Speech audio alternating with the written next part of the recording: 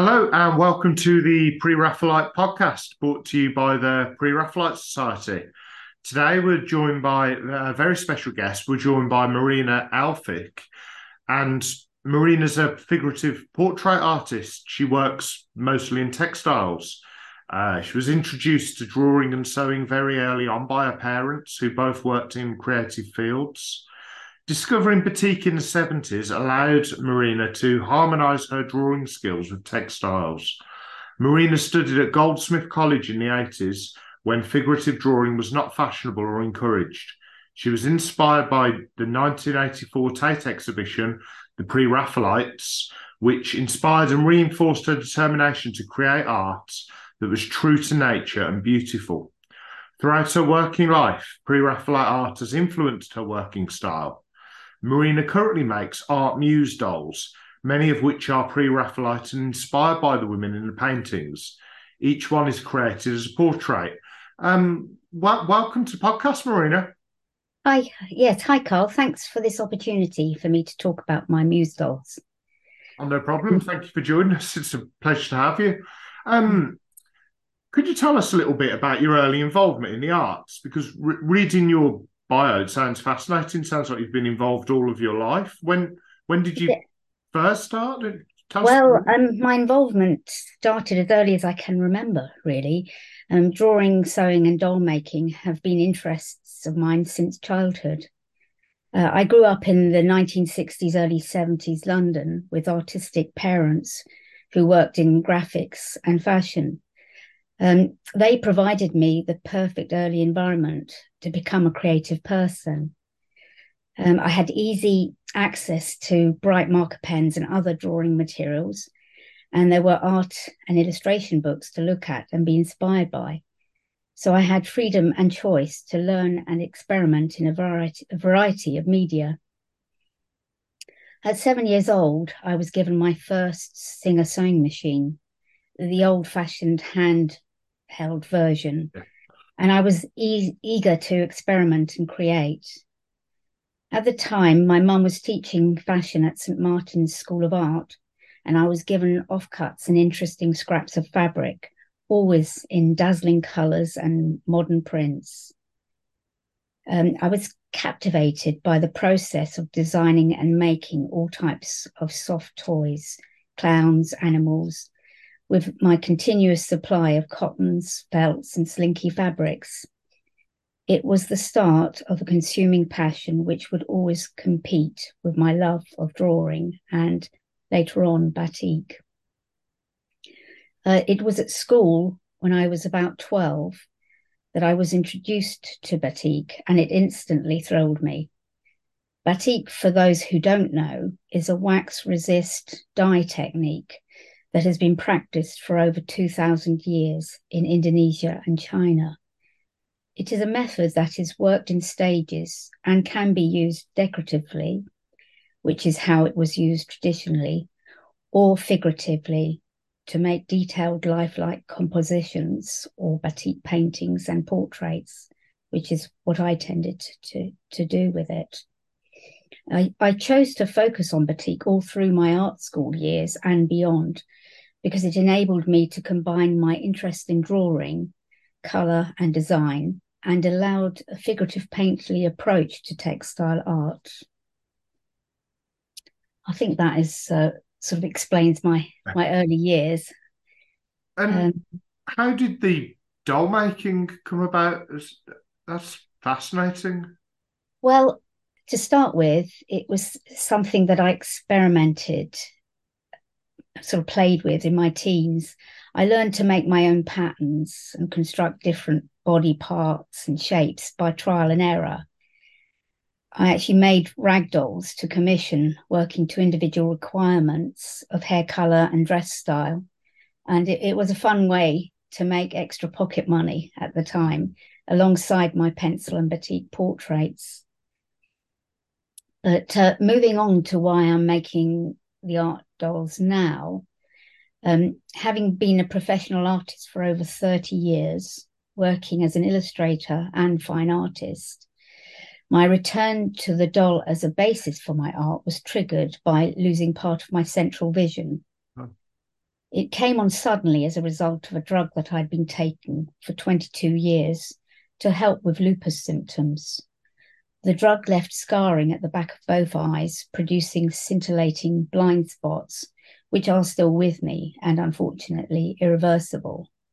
I have learnt to cope with it, although to begin with it was quite devastating. It took away my capacity to work directly from life and my ability to drive. So commission portraits became impossible and my confidence ebbed away. But after a while, I revisited my history of having made three-dimensional shapes and dolls, and making the Muses provided a new inspiration and consolation. The smaller scale and no deadline reduced the pressure, of course, and working in 3 dimensions was a completely different way to explore themes that inspire me. As a portrait painter and textile artist with a good understanding of pattern cutting, dyeing, and design, it felt intuitive to use the doll as a medium to explore the female muse. I am now finding it an exciting and challenging pursuit, thinking of all those potential muses I could research and create. Regarding the word doll, I use the word doll tentatively, owing to its childlike domestic connotations. Possibly I prefer the term soft sculpture, although as it is, I call my dolls muses. The terminology itself is interesting to reflect on or muse on, as one considers the ways in which various art forms and media often designated feminine have been valued differently throughout history. In a way, I hope to challenge preconceptions about the medium of cloth in art, while centering on the female muse as a potent and compelling premise to inspire and inform and engage. So I think that hopefully covers that question, but maybe That's more brilliant. detail than you wanted. No, that's fantastic. Because of course the idea of the muse in Pre-Raphaelitism is quite a hot issue at the moment. Yes. So could you explore a little bit about the idea of the muse and sort of how you use the term, because it's not a contentious term. No. There's a lot of dialogue at the moment about how the term is used or how it should be used. What? Yes. No. You're right. I mean, it can have several meanings, whether it's used as a verb or a noun. Obviously, we all know that to muse on ideas, ponder, contemplate, ruminate, reflect, etc. I mean, this is something I do as I'm making my muse dolls. But as a noun, it could refer to the nine daughters of Zeus and Mnemosyne in Greek mythology, or it can be interpreted as the artist's inspiration. I am aware that there are some ideas attached to the muse which are problematic. Historically, there has been a power and gender imbalance between the male artist and his female model or muse. These models have often been depicted as beautiful, yet subservient women in art.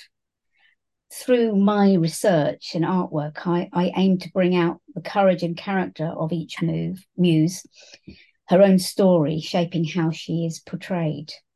As an artist and a woman, I feel strongly and emboldened by that idea. Yes, it's a tricky subject, I know. And it's so relevant, particularly to the Pre-Raphaelite movement. I think maybe could you tell us a little bit about where the Pre-Raphaelites fit into your timeline? How did you discover them? Well, Always been there?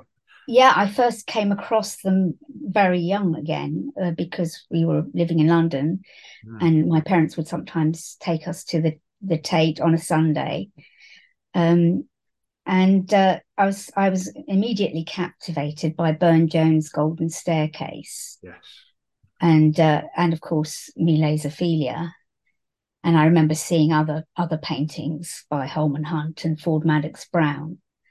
But that room, the Pre-Raphaelite room, was my favourite area to look at the time. I enjoyed the luminous colour and the intricate detail, beautiful design in their paintings.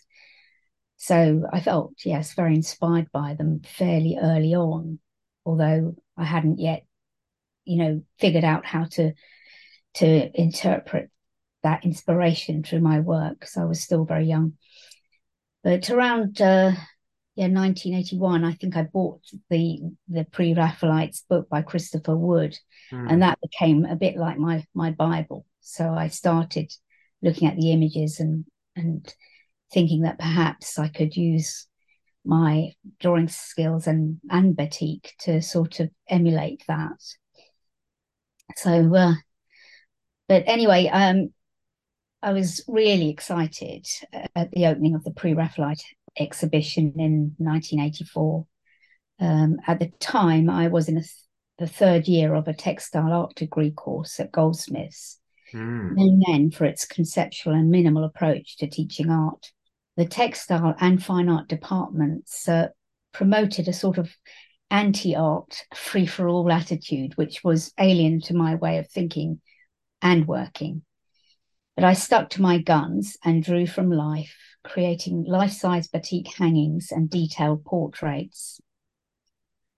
The Pre-Raphaelite exhibition at the time gave me an inspirational lifeline and helped me to keep resolute in my work, even though I was going against the grain.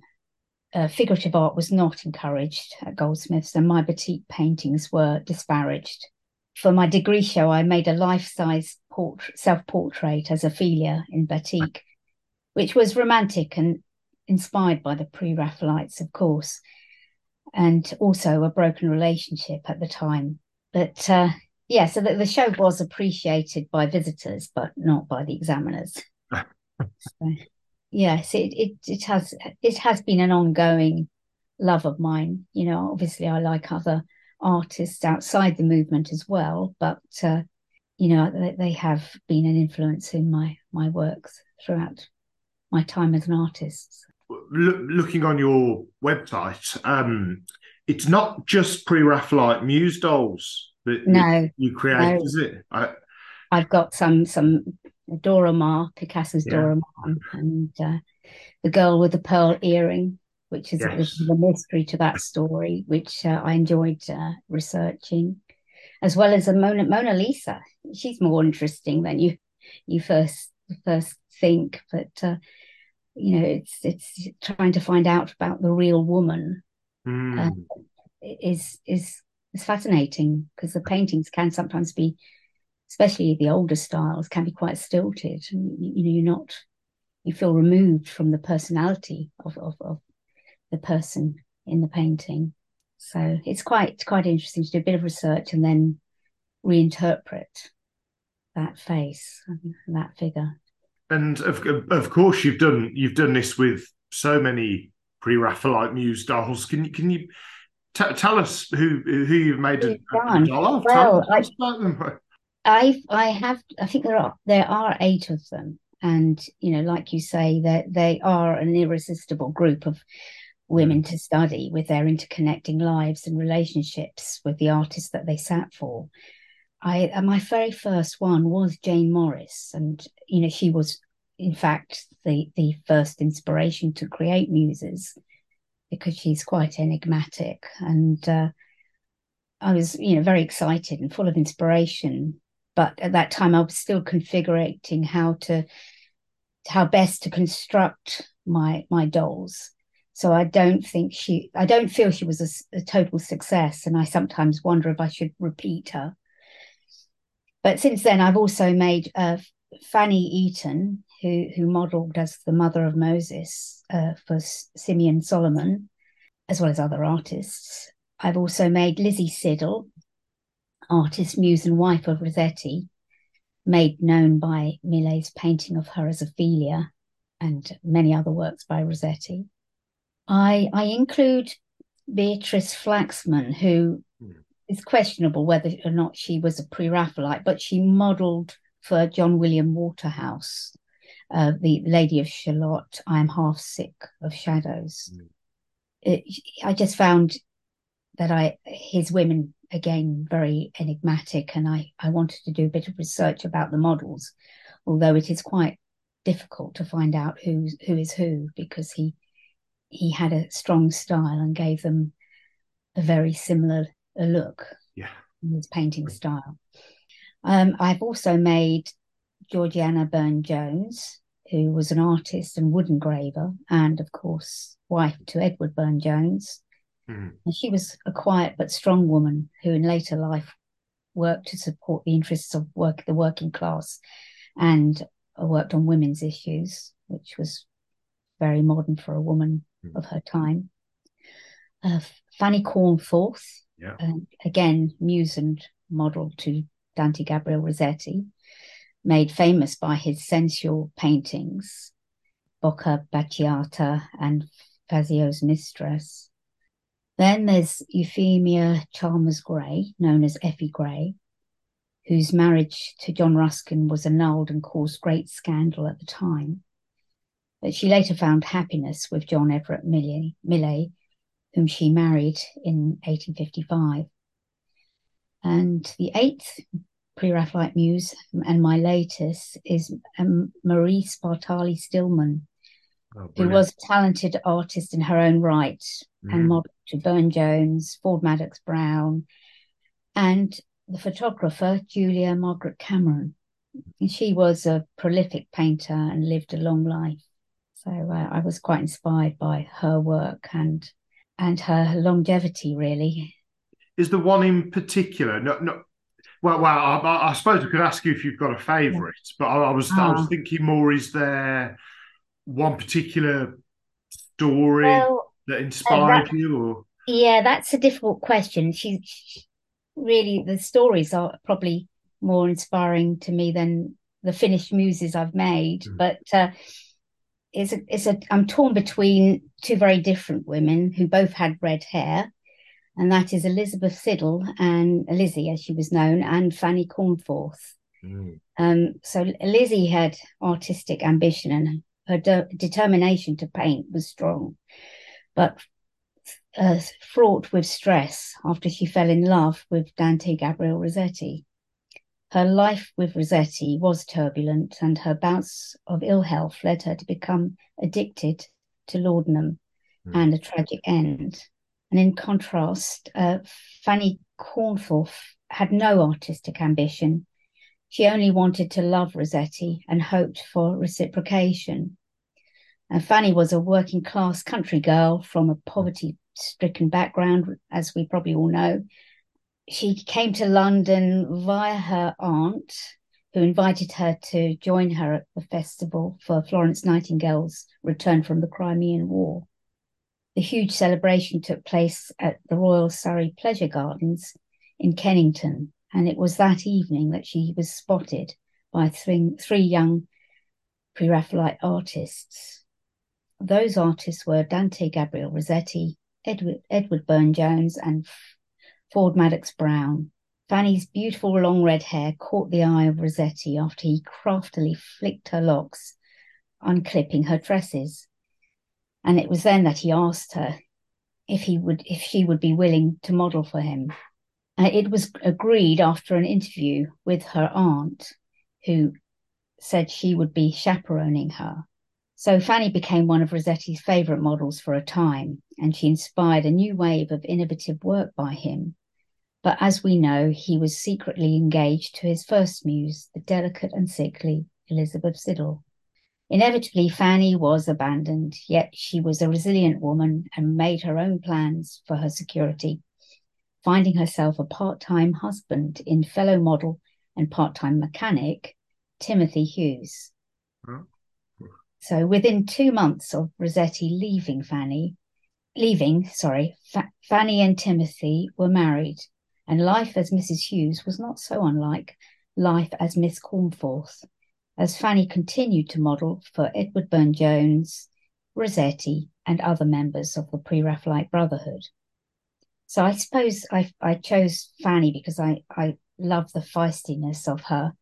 She Mm. was a survivor against the odds and a brilliant model and long-standing loyal friend to Rossetti.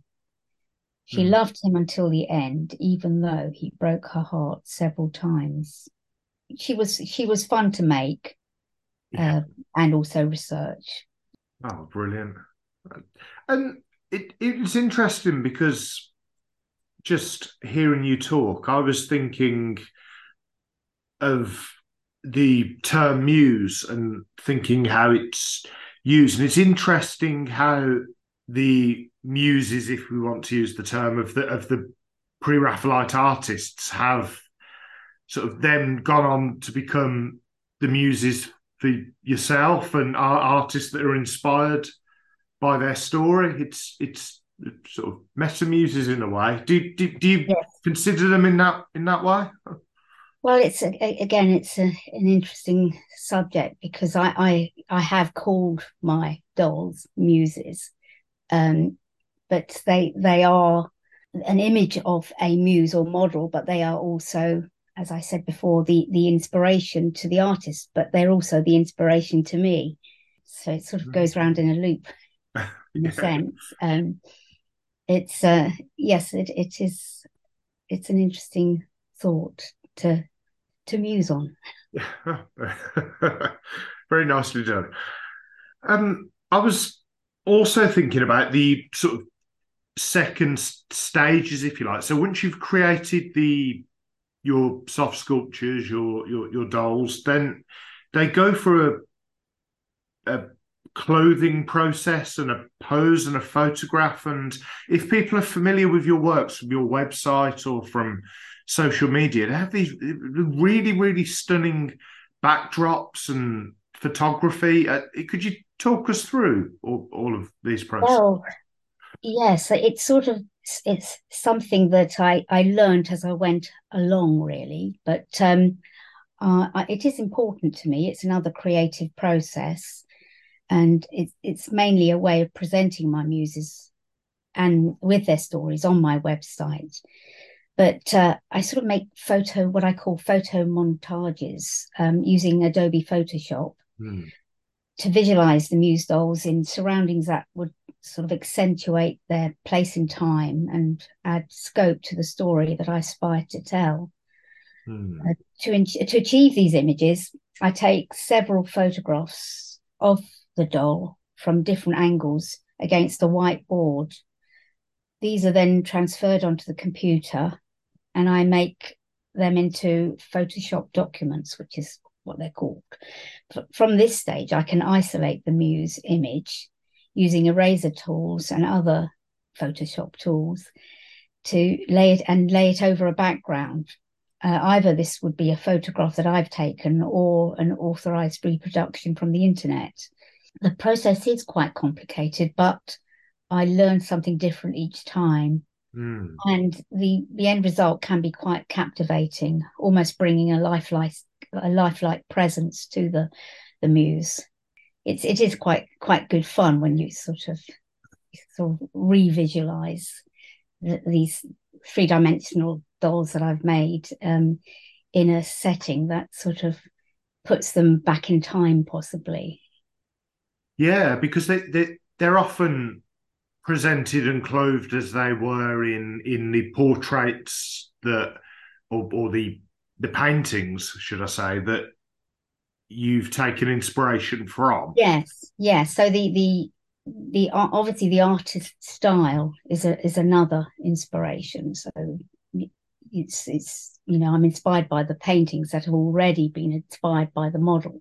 Mm. Um, so I research obviously and examine the images and then sort of reinterpret them in my own way.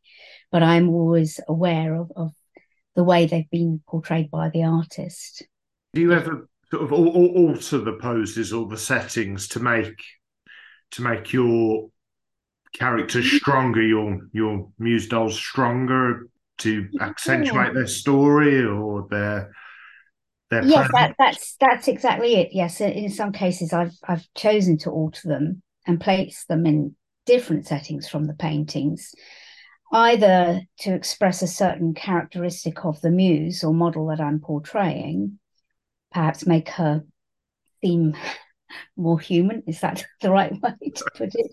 Or I set my muse in a real life environment to emphasize the three-dimensional aspect of her. Sometimes I've had people mistake my images of my muses on the website for paintings. So by selecting sort of a photograph with the muse set in it, well, I photograph her in a landscape, and it helps to clarify and give it a true scale. Yeah, it's playing with images and scale, and even though I want to put them in a setting that does accentuate who they were sitting for, and their story, it's also quite fun to then see them standing alone and in a sort of up-to-date setting. Yeah, it's nice to keep the playful element there as well, I think. Yeah, I suppose it is playful, and it's just another way of seeing them. Well, that's brilliant. So what's next? I mean, have you got any more muses to add to the collection? Well, there are so many, of course. I could go on if I had all the time in the world, but yeah, they could cover all periods of art history as well. Of the Pre-Raphaelite list that I have a mental list of, I'd still like to do Maria Sambaco, Annie Miller, and Emma Maddox Brown, because again, they all have interesting interlocking stories with artists that I've studied. And also, I've just started a muse and the research of the painter Leonora Carrington. Oh, okay. Obviously not a Pre-Raphaelite, but a surrealist, and she had a very interesting life and very quirky artwork. So I'm sort of at the moment trying to think of a way of portraying her. So it's all good fun.